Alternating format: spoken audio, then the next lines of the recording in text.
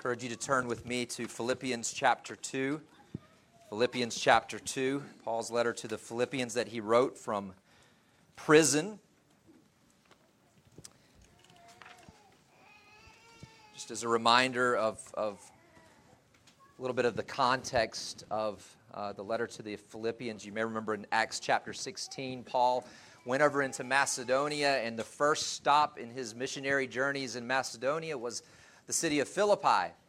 The first convert there was a seller of purple cloth, a woman by the name of Lydia, whose the scriptures tell us the Lord opened her heart to understand. And so you may remember the Philippian jailer after that, and his family were converted. And after Paul left that city to go on to, I believe, Thessalonica after that, he was supported by this church. They had this intimate relationship. In fact, in this letter, Paul says that he yearns for this church, the people in this church, with the affection of Christ Jesus. There was this familial affection for them. They had built a great bond. And so he is, again, like I said, he's writing from prison. And even though he's in prison, in the very first chapter, you see him talking about how even though he is bound, the gospel's not bound, because it is still going out, even with him being in prison. And we come to the second chapter, and that's where we will pick up today, where he is in the vein of talking about what it looks like to live a life worthy of the gospel. What does it look like to live a life worthy of the gospel? And so picking up, and I'll read from verse 1 all the way to verse 11, and then we will specifically focus today on verses 5 through 8. This is the word of the Lord. So if there is any encouragement in Christ, any comfort from love, any participation in the Spirit, any affection and sympathy, complete my joy by being of the same mind, having the same love, being in full accord and of one mind. Do nothing from selfish ambition or conceit, but in humility count others more significant than yourselves. Let each of you look not only to his own interests, but to the interest of others.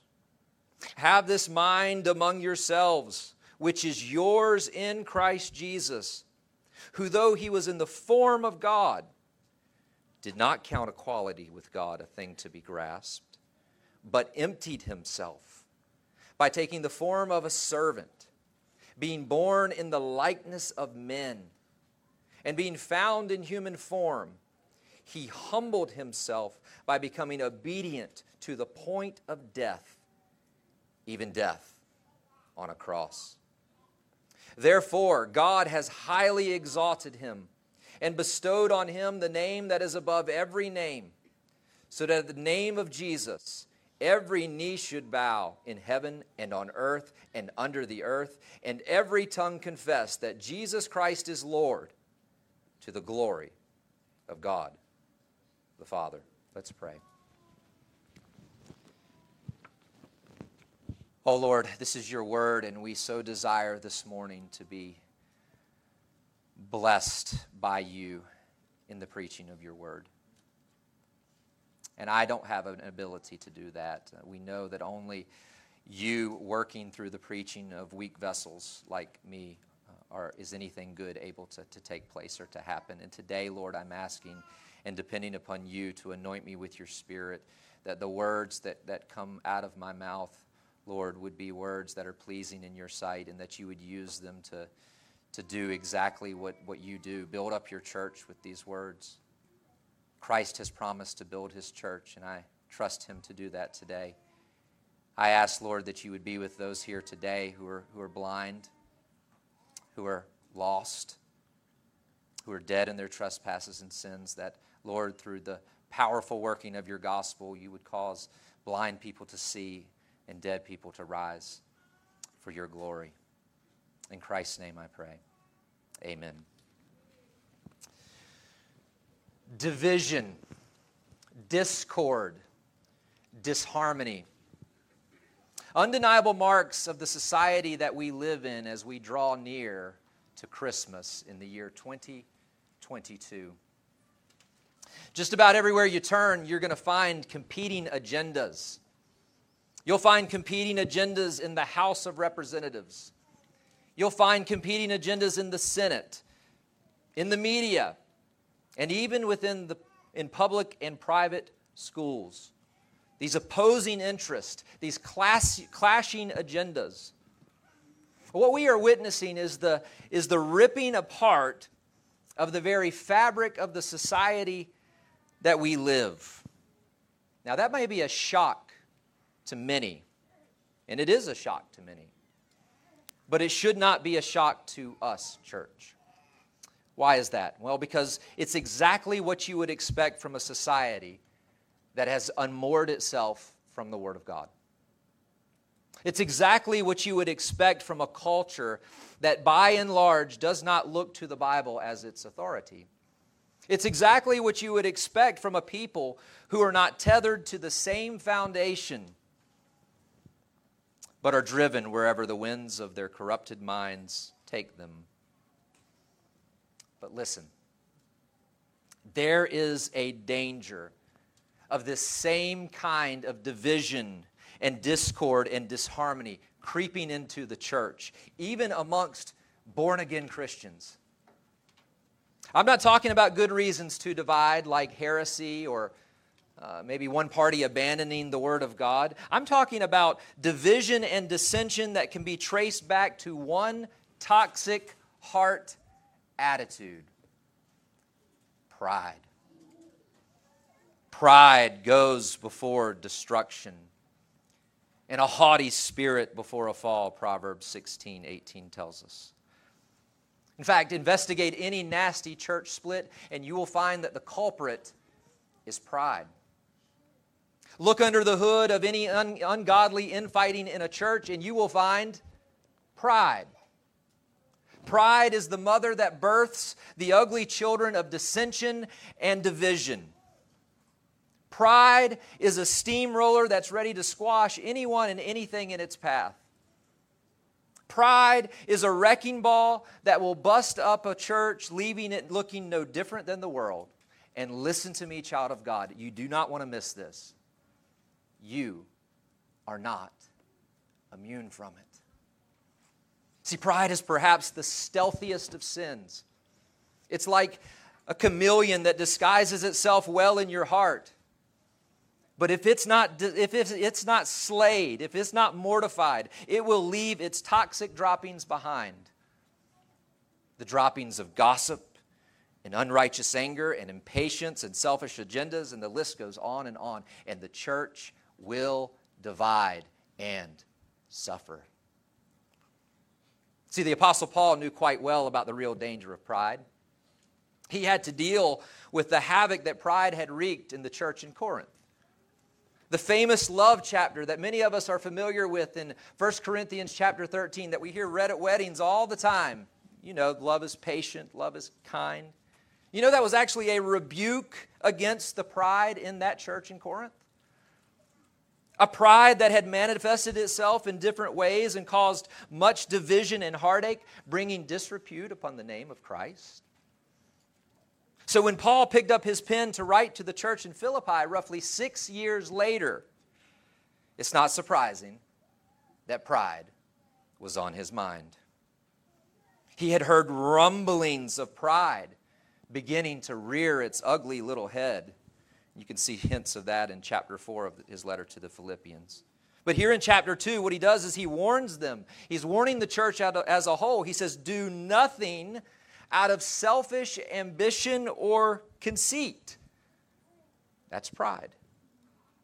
But then he gives them this corrective, a slice of humble pie. But in humility, count others more significant than yourselves. Let each of you look not only to his own interests, but to the interest of others. Pride by nature is self-centered and self-focused. Humility, on the other hand, is other-centered and others-focused. Paul knew that pride was like a knife that severs the cords of unity in a church. But humility is a glue that binds the people of God together. And so today in our text, we're going to see the apostle bringing out all the stops to stir us to selfless, others-centered humility, holding out the preeminent model of humility, the Lord Jesus Christ in His incarnation. I've titled this message, Christmas Humble Pie, because we need to be feasting. We need to be feasting on Christ's humility in the incarnation so that we too might be a people who are humble. Main point of the message I want you to take away today is this: church, behold the humble mindset of your Savior in the incarnation. And let that drive you to humble-mindedness towards one another. What I want you to see in Philippians 2, verses 5 through 8, I want you to first observe the call to humble-mindedness. And second, I want you to observe the model of humble-mindedness, of course, being Christ in His incarnation. So first, let's start with the call to humble-mindedness in verse 5. Have this mind among yourselves. See, the Apostle Paul here is he's speaking of an attitude, a mindset. He writes, have this mind. It's a particular mind. It's a particular attitude. Speaking of Christ's humble mind and Christ's selfless attitude in the incarnation, as we will soon see.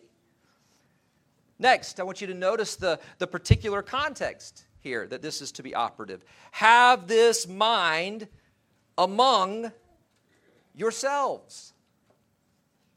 The particular context in which this humble-mindedness is to be active is the local church. We know that Paul's not writing to an unorganized group of Christians in Philippi, and the reason that we know that is he's writing, and as he says in the very first verse in the letter, in chapter 1, verse 1, that he's writing to the church that is underneath the leadership of overseers and deacons. That's elders and deacons. See, when Christ saved you, if Christ has saved you, He unloosed you from the world, and He bound you to Himself and to His body, the church. And that invisible reality, that unloosing from the world and that binding to Christ and His church, His body, the church, it finds a visible expression in the local church. As Christians gather together to worship the Lord every week and to live in intimate community with one another under the head that we are all bound to, which is Christ.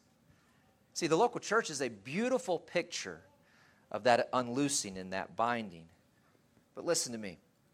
When there is pride-wrought division in the local church, it's like taking a pitchfork to the Mona Lisa. It completely messes up the beautiful picture. And that's why Paul's call to humble-mindedness is not a suggestion.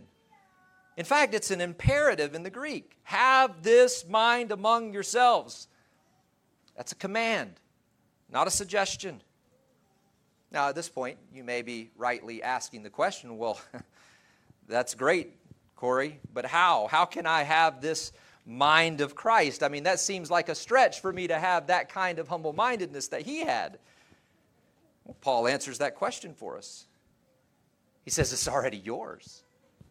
It's already yours. Look what he says in verse 5. Have this mind among yourselves, which is yours in Christ Jesus. You already possess it.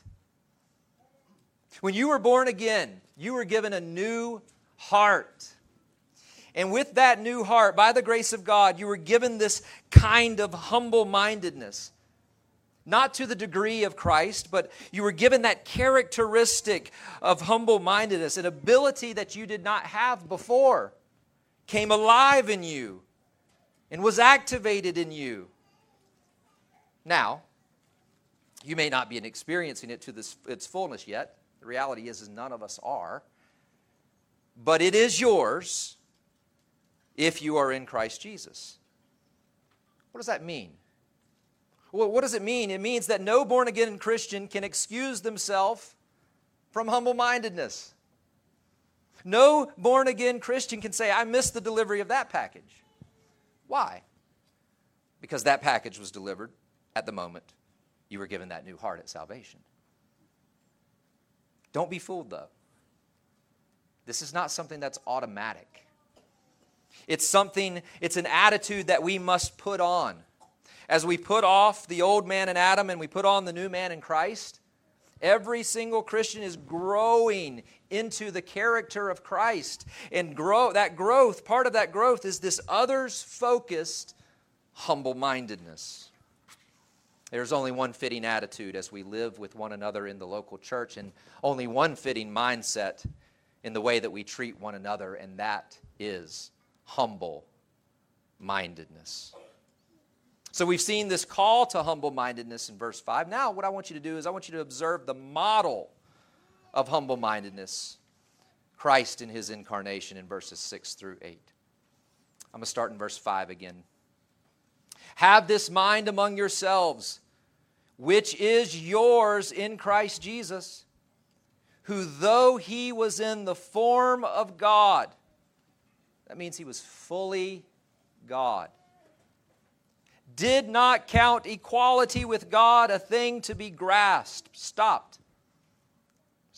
He was equal with God the Father. They equally share the divine nature, but Jesus didn't grasp a hold of his real divine privileges to stay in the state that he had always been in for an eternity. That is to say, he didn't grasp a hold of not adding to his divine nature a human nature. But what did he do?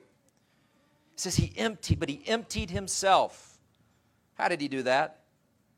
By taking the form of a servant, being born in the likeness of men. See, he emptied himself not of his divine nature, not of his divine attributes. No, he emptied himself by becoming a human, by adding a human nature to his divine nature. That was the emptying. And being found in human form, he was fully human.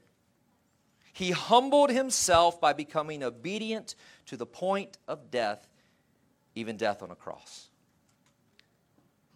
See, in that manger on that quiet night in Bethlehem was no ordinary child.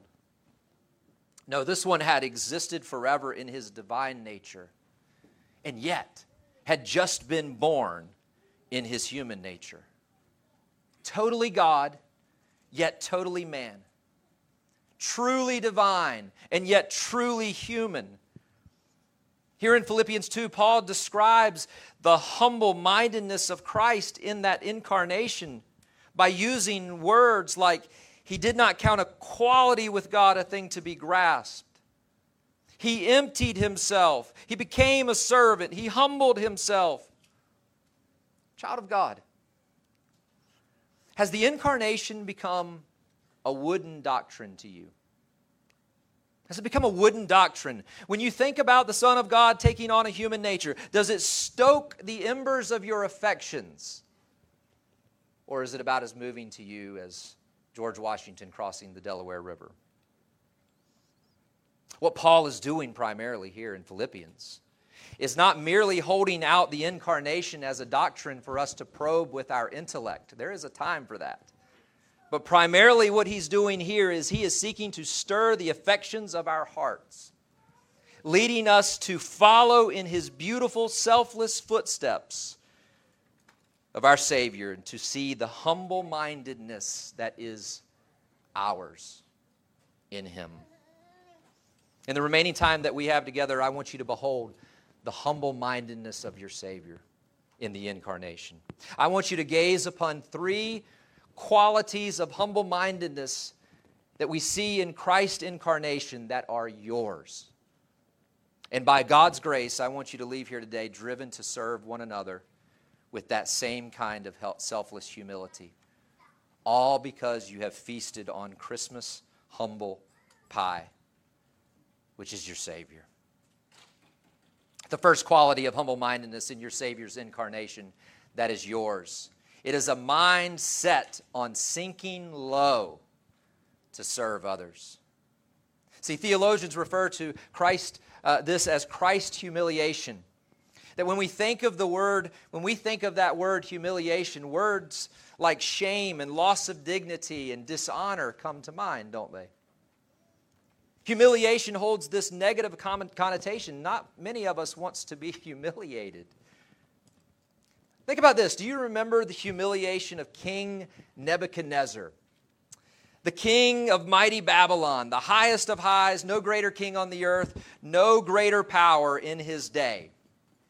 One day he's walking on the roof of his royal palace and he basically says, "Look at all that I have built by my power and for the glory of my majesty." You remember what happened?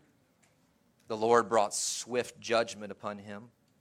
Daniel 4:33 says this, "He," speaking of Nebuchadnezzar, "was driven from among men and ate grass like an ox, and his body was wet with the dew of heaven till his hair grew as long as eagle's feathers, and his nails were like bird's claws." From the most powerful king on the earth, living in the lap of luxury, to a homeless, animal-like, raving madman. Now that's a long distance to travel on the road to humiliation, isn't it? But do you understand that that distance that Nebuchadnezzar traveled in humiliation is nothing in comparison to the distance that the eternal Son of God traveled in his humiliation for you, child of God? In John chapter 17, verse 5, Jesus speaks of the glory that he had with the Father before the foundation of the world. This glory that displayed his supreme greatness along with the Father and the Holy Spirit. A glory that was eternally recognized and celebrated amongst the Trinity. A glory that made the height of Nebuchadnezzar's glory as a king look like a garbage dump in comparison. And he left all of that, to travel the greatest distance that anyone has ever traveled on the road of humiliation. From glory to being born as a human being. From glory to a filthy, germ-infested feeding trough. From glory to the miseries of life in this fallen world. From glory to being pinned on a splintery wooden cross in shame. From glory to being consumed with the wrath of God for the sins of his people. From glory to death and being under the power of death for a time. From the highest of highs to the lowest of lows, no one has ever traveled a greater distance in humiliation for you, child of God. From a king's robe to a servant's apron to serve you. To serve all of his people. Paul says this in Philippians 2. He says he emptied himself by taking the form of a servant, being born in the likeness of men. He put aside his real rights and privileges as God to become weak like us. Augustine, so many years ago, wrote this. He says, "Man's maker was made man, that he, ruler of the stars, might nurse at his mother's breast. That the bread," speaking of the bread of life, "might hunger. The fountain, thirst. The light, sleep. The way, be tired on its journey." You see, he was not half human. He didn't experience 50% of what we as humans experience. No, he experienced every category that we experienced, you and I experienced, except sin. Do you think that God can't relate to you? Do you think that he's so far removed that he could never understand what you're experiencing? Then you've not thought deeply about the incarnation. Are you grieving over the loss of someone that you love? Does sorrow engulf you? God incarnate, Jesus, has felt the aching pain of grief as tears streamed down his face at the graveside of his precious friend Lazarus. Isaiah tells us that he was a man of sorrows and acquainted with grief. He knows what grief feels like. Are you fearful or anxious about something? He's felt the floodwaters of fear and anxiety engulf him as he stared in the face of the impending wrath of God in the Garden of Gethsemane. He knows what it's like to be in unfathomable distress, so much so that blood dripped from the pores of his skin. He knows what fear and anxiety feels like. Are you experiencing tension in a relationship? Friction? He's felt the intense sting of being stabbed in the back by one of his closest friends, Judas. And being hated without cause by the very people he came to give his life for. Are you in physical pain? Maybe you're hurt. Maybe you have a condition. Maybe it's terminal. He's felt the excruciating pain of having his flesh ripped off of his back in flogging. Blunt trauma to his hands as nails were driven through them on the cross. And the drowning feeling of suffocation as the cruelty of crucifixion was famous to impart. Are you struggling with temptations? He knows what it's like to be weak. Having not eaten for 40 days and being tempted by Satan himself in the wilderness, and he endured the full course of temptation more than you and I have ever endured without giving in. You see, he knows what it's like to be thirsty. He knows what it's like to be hungry. He knows what it's like to be tired and weary.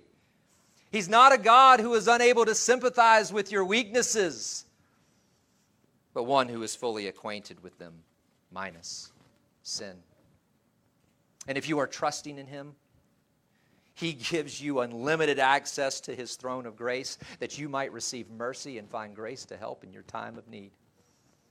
Oh, what a beautiful mindset our Savior has. A mind set on sinking low to serve his people. Child of God, look at it. Gaze upon it. And be reminded that this mindset is yours. A mind set on sinking low to serve others. The second quality of humble-mindedness in your Savior's incarnation that is yours.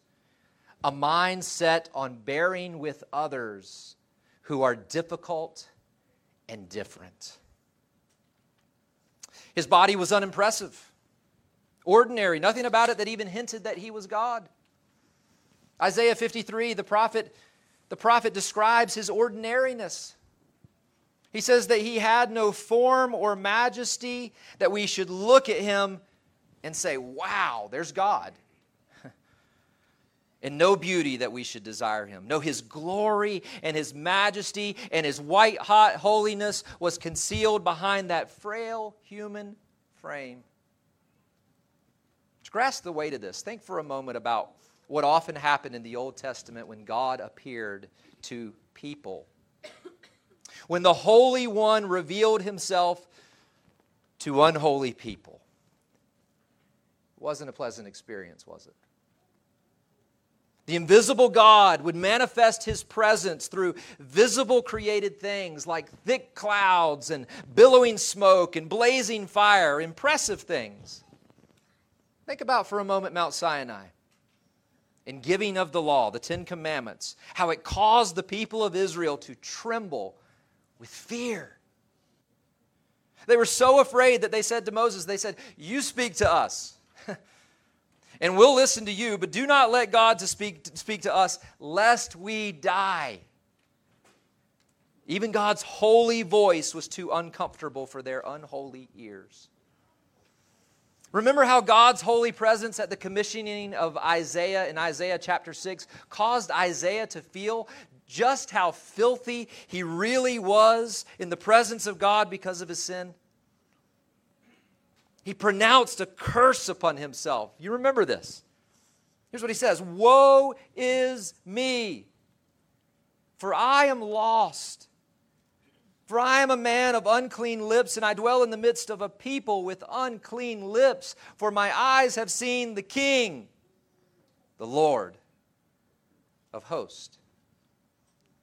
Well, I hear what you're saying, preacher, but That was the God of the Old Testament. Now we've got Jesus. You realize who Isaiah was catching a glimpse of there in Isaiah chapter 6? According to the Gospel of John, chapter 12, it was Jesus. The pre-incarnate Jesus. Isn't it astounding how your Savior bore with sinners? That when Jesus was born, He didn't come out surrounded by blazing fire and blinding light. He was quite ordinary. Isn't it astounding that when Joseph and Mary heard His cries, that they didn't have to cover their unholy ears? Isn't it astounding that when their unholy hands touched Him, that they weren't consumed by His wrath like Uzzah when he touched the Ark of the Covenant where God's special presence dwelt? Isn't it astounding that the holy, pure Son of God would come down into a world where He would be surrounded by the stench of sin and sinners and not consume them with His wrath? Oh, the restraining patience of Christ. If that's not astounding to you, could it be because you really don't know the God of the Bible? See, one of the greatest deceptions in our generation is just how repulsive sin is to our holy God, the one true living God. The reason that sin is not all that repulsive to us is because sin is in us and it's around us. We've always lived with it and around it. But think about it this way. Put Jeffrey Dahmer, John Wayne Gacy, and Ted Bundy, all serial killers, in the same room. And they're probably not all that repulsed by each other. Why? Because they're all alike. They all have similar natures. But introduce the mothers of their victims that they killed into that room, and all of a sudden the dynamic completely changes, doesn't it? The nature of those killers is repulsive to those mothers who have been injured by their crimes.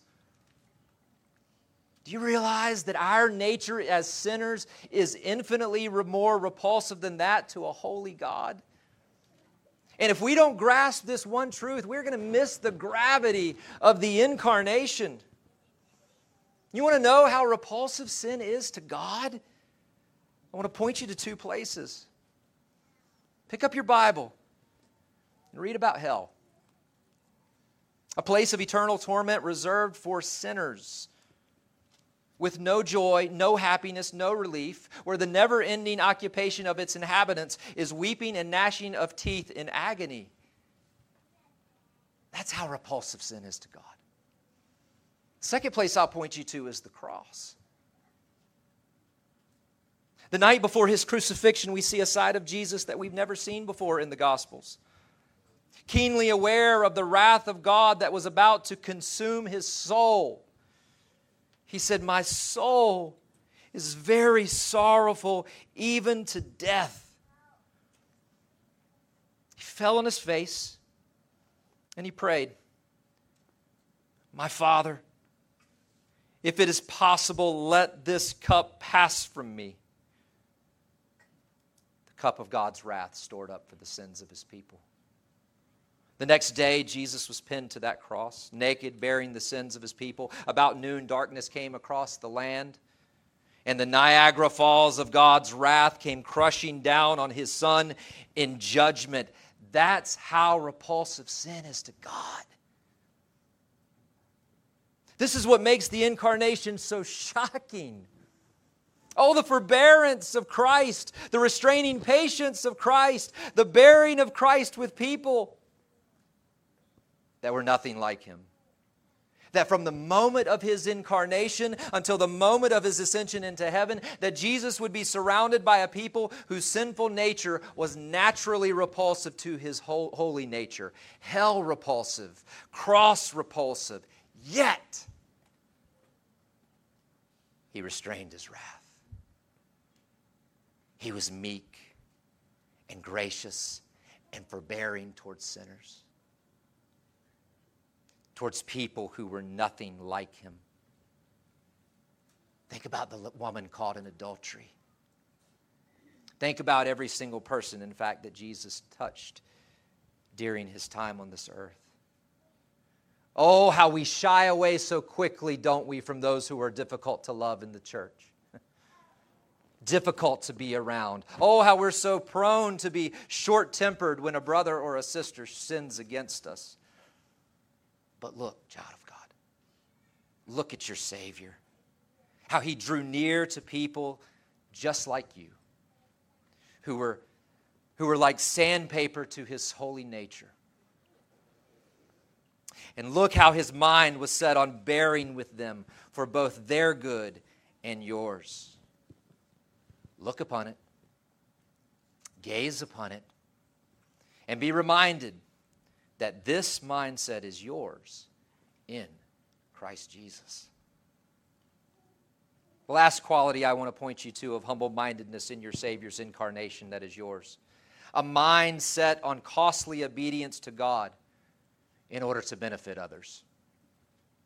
Look at verse 8. And being found in human form, fully human, he humbled himself by becoming obedient to the point of death, even death on a cross. His mind was set on obedience to the Father. See, the covenant of redemption had been ratified between the Father and the Son before the world was ever created. That the Son would take on a human nature and be the mediator between God and man to rescue his people. And at the heart of that mediation was his role as high priest. Think about for a moment the day, back to the drama of the Day of Atonement that we read about in the Old Testament. It was that one day a year that any human being could step foot into the Holy of Holies, where the very special presence of God resided between the cherubim above the mercy seat. That's a goosebump-inducing experience for a sinful high priest to approach a holy God. The high priest would first undergo an elaborate set of rituals, washing and cleansing and putting on special garments in preparation to enter into God's presence. As the high priest stepped behind the curtain, he brought with him the blood of 2 animal sacrifices, the first to atone for his own sins, and the second to atone for all the people of Israel. He took the blood and he sprinkled it on the mercy seat. And God, knowing what he would do in Christ, accepted the death of the animals as a substitute for the deserved death of the people of Israel because of their sins. A substitute sacrifice. Well, that's a great Old Testament lesson, preacher, but what does that have to do with the incarnation? Answer, everything. Everything. You see, the Day of Atonement that had occurred every year was a shadow, was a preparation for us to understand the real Day of Atonement that would come. When Christ, the eternal Son of God, would take on a human nature, the God-man would go and he would suffer and die on the cross to atone for the sins of his people. Listen to Hebrews chapter 2, verse 17 and 18. He, speaking of Jesus and as the eternal Son of God, he had to be made like his brothers, meaning human, in every respect. Not just in some respects, in every respect. Why? So that he might become a merciful and faithful high priest in the service of God to make propitiation for the sins of his people. Propitiation is a payment to satisfy God's wrath for sin. He had to be human. He had to be human to be a merciful and faithful high priest. One who had lived in perfect obedience to God's law. One who had no sin. One who was pure, not by washing and going through an elaborate set of rituals, but by his very nature. And therefore qualified to bring a sacrifice into the real Holy of Holies in heaven, in which the earthly Holy of Holies was merely a copy. He had to be human to make that payment to satisfy the wrath of God for the sins of his people. God tells us that the wages of sin is death. speaking of both physical death and the second death, which is hell, where the wrath of God is poured out on sinners as a payment for their sins. He had to be human to pay the wages of sin, physical death. Why? Because God can't die. But yet at the same time, He had to be God. Why did He have to be God? So that He could endure the magnanimous measure of God's wrath that was poured out on Him on the cross, that would have been poured out on His people forever in hell. The divine nature sustaining His human nature to endure the full weight of wrath for sin. See, this is the purpose of the incarnation. To pour out His life to rescue His people. There, strung naked on that dreadful cross, was none other than the God-man. It was the Day of Atonement that all the other days of atonement had pointed to. The high priest was there making a sacrifice. He was offering the sacrifice of Himself for the sins of His people. We're told in the Scriptures that darkness crept over the land from about noon to 3 o'clock, signifying something eerie was taking place. Jesus had become a curse for His people, the curse for sin. The terrifying wrath of God was consuming the God-man, Emmanuel, for sin. And after He had paid and made that sacrifice and paid it in full, He cried out, "It is finished." The debt had been paid. The wrath had been satisfied. The sacrifice had been made by the high priest. And He breathed His last. And then we're told something quite telling in Matthew. We're told that the curtain of the temple was torn in two. The same curtain that the high priest would step behind once a year on the Day of Atonement to offer the atoning sacrifice was ripped from top to bottom. Why? Because everything that the annual Day of Atonement had been pointing to, had pictured, had now been fulfilled. The high priest had come, and He had offered the sacrifice of Himself that would actually satisfy the wrath of God for the sins of His people. And then on the third day, Christ rose from the dead, just as the Scriptures had foretold for thousands of years. An undeniable sign from God that the sacrifice had been accepted and that this gospel is true. See, this was the purpose for the incarnation, the purpose for God the Son taking on a human nature, to offer the sacrifice which would be the propitiation for the sins of His people, that would lift their death sentence and bring them back to God. Oh, what unfathomable suffering your Savior endured for you, child of God. That His mind was set on costly obedience to bless you and all of His people. Look at it. Gaze upon it. And be reminded that this mindset is yours in Christ Jesus. A mindset on costly obedience to benefit your brothers and your sisters in the local church. Well, maybe you're here today and you are not trusting Christ to rescue you from your sins. Maybe you don't think you need a rescuer. Maybe you're someone who is comfortable in your sin and you don't see that as that big of a deal, and you just don't want to let it go.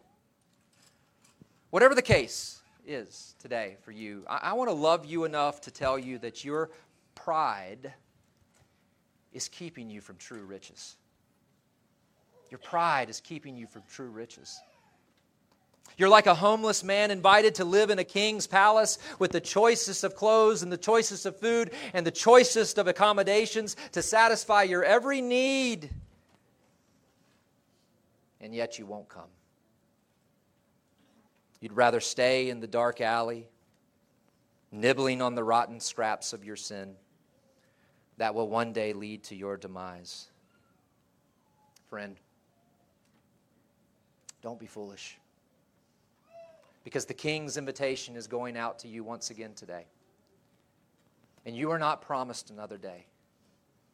I just heard last night that a classmate of mine passed away, and I'm 44 years old.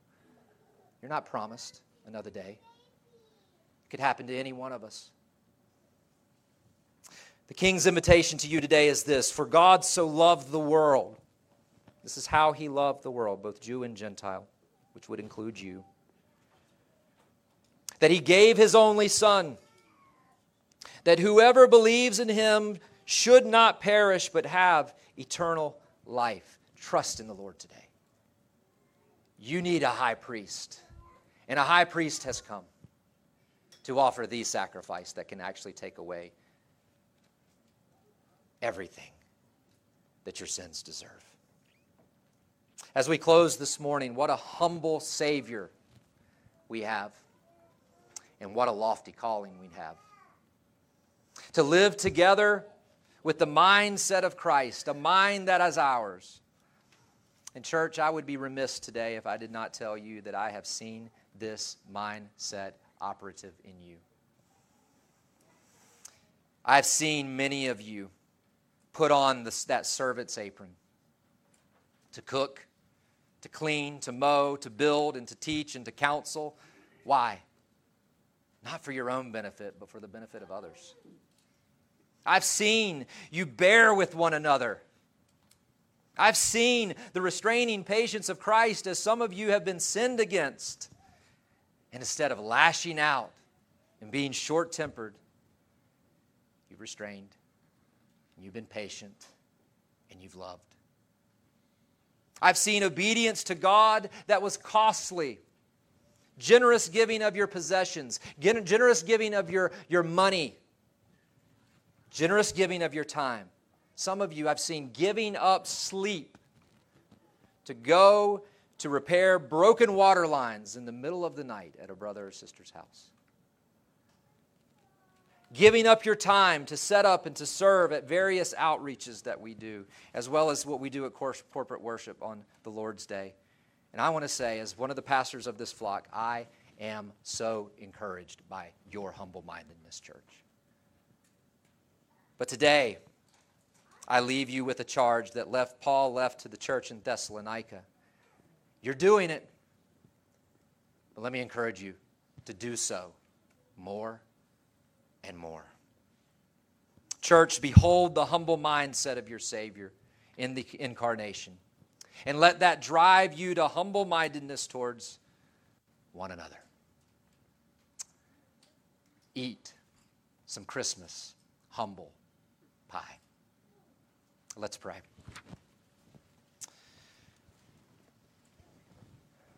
Lord, we are so blessed that you are a God who has not only told us what to do, you have shown us. You have come, Christ, and been our model. And you've told us, Lord, that those of us who have been by your grace saved, we've been born again, that we have this mind in Christ, in union with him. It's already ours. And yet, Lord, we know and can recognize our weakness, how we fall so far short. And so today, Lord, we're praying, knowing that we must be connected to the vine in order to bear fruit. That, Lord, we would look to you and ask of you that you would make us a people who are humble-minded like Christ. A people who are ready to put on that servant's apron and go low to serve one another. A people who are even more willing to have a mindset that we are willing to bear with those who are difficult. And Lord, to have a mindset that we are willing to obey your word no matter what the cost is in order to bless those around us. Lord, thank you for your local church. Thank you today that you've reminded us of the glue, Lord, that we can use, humble-mindedness, that you've given to us.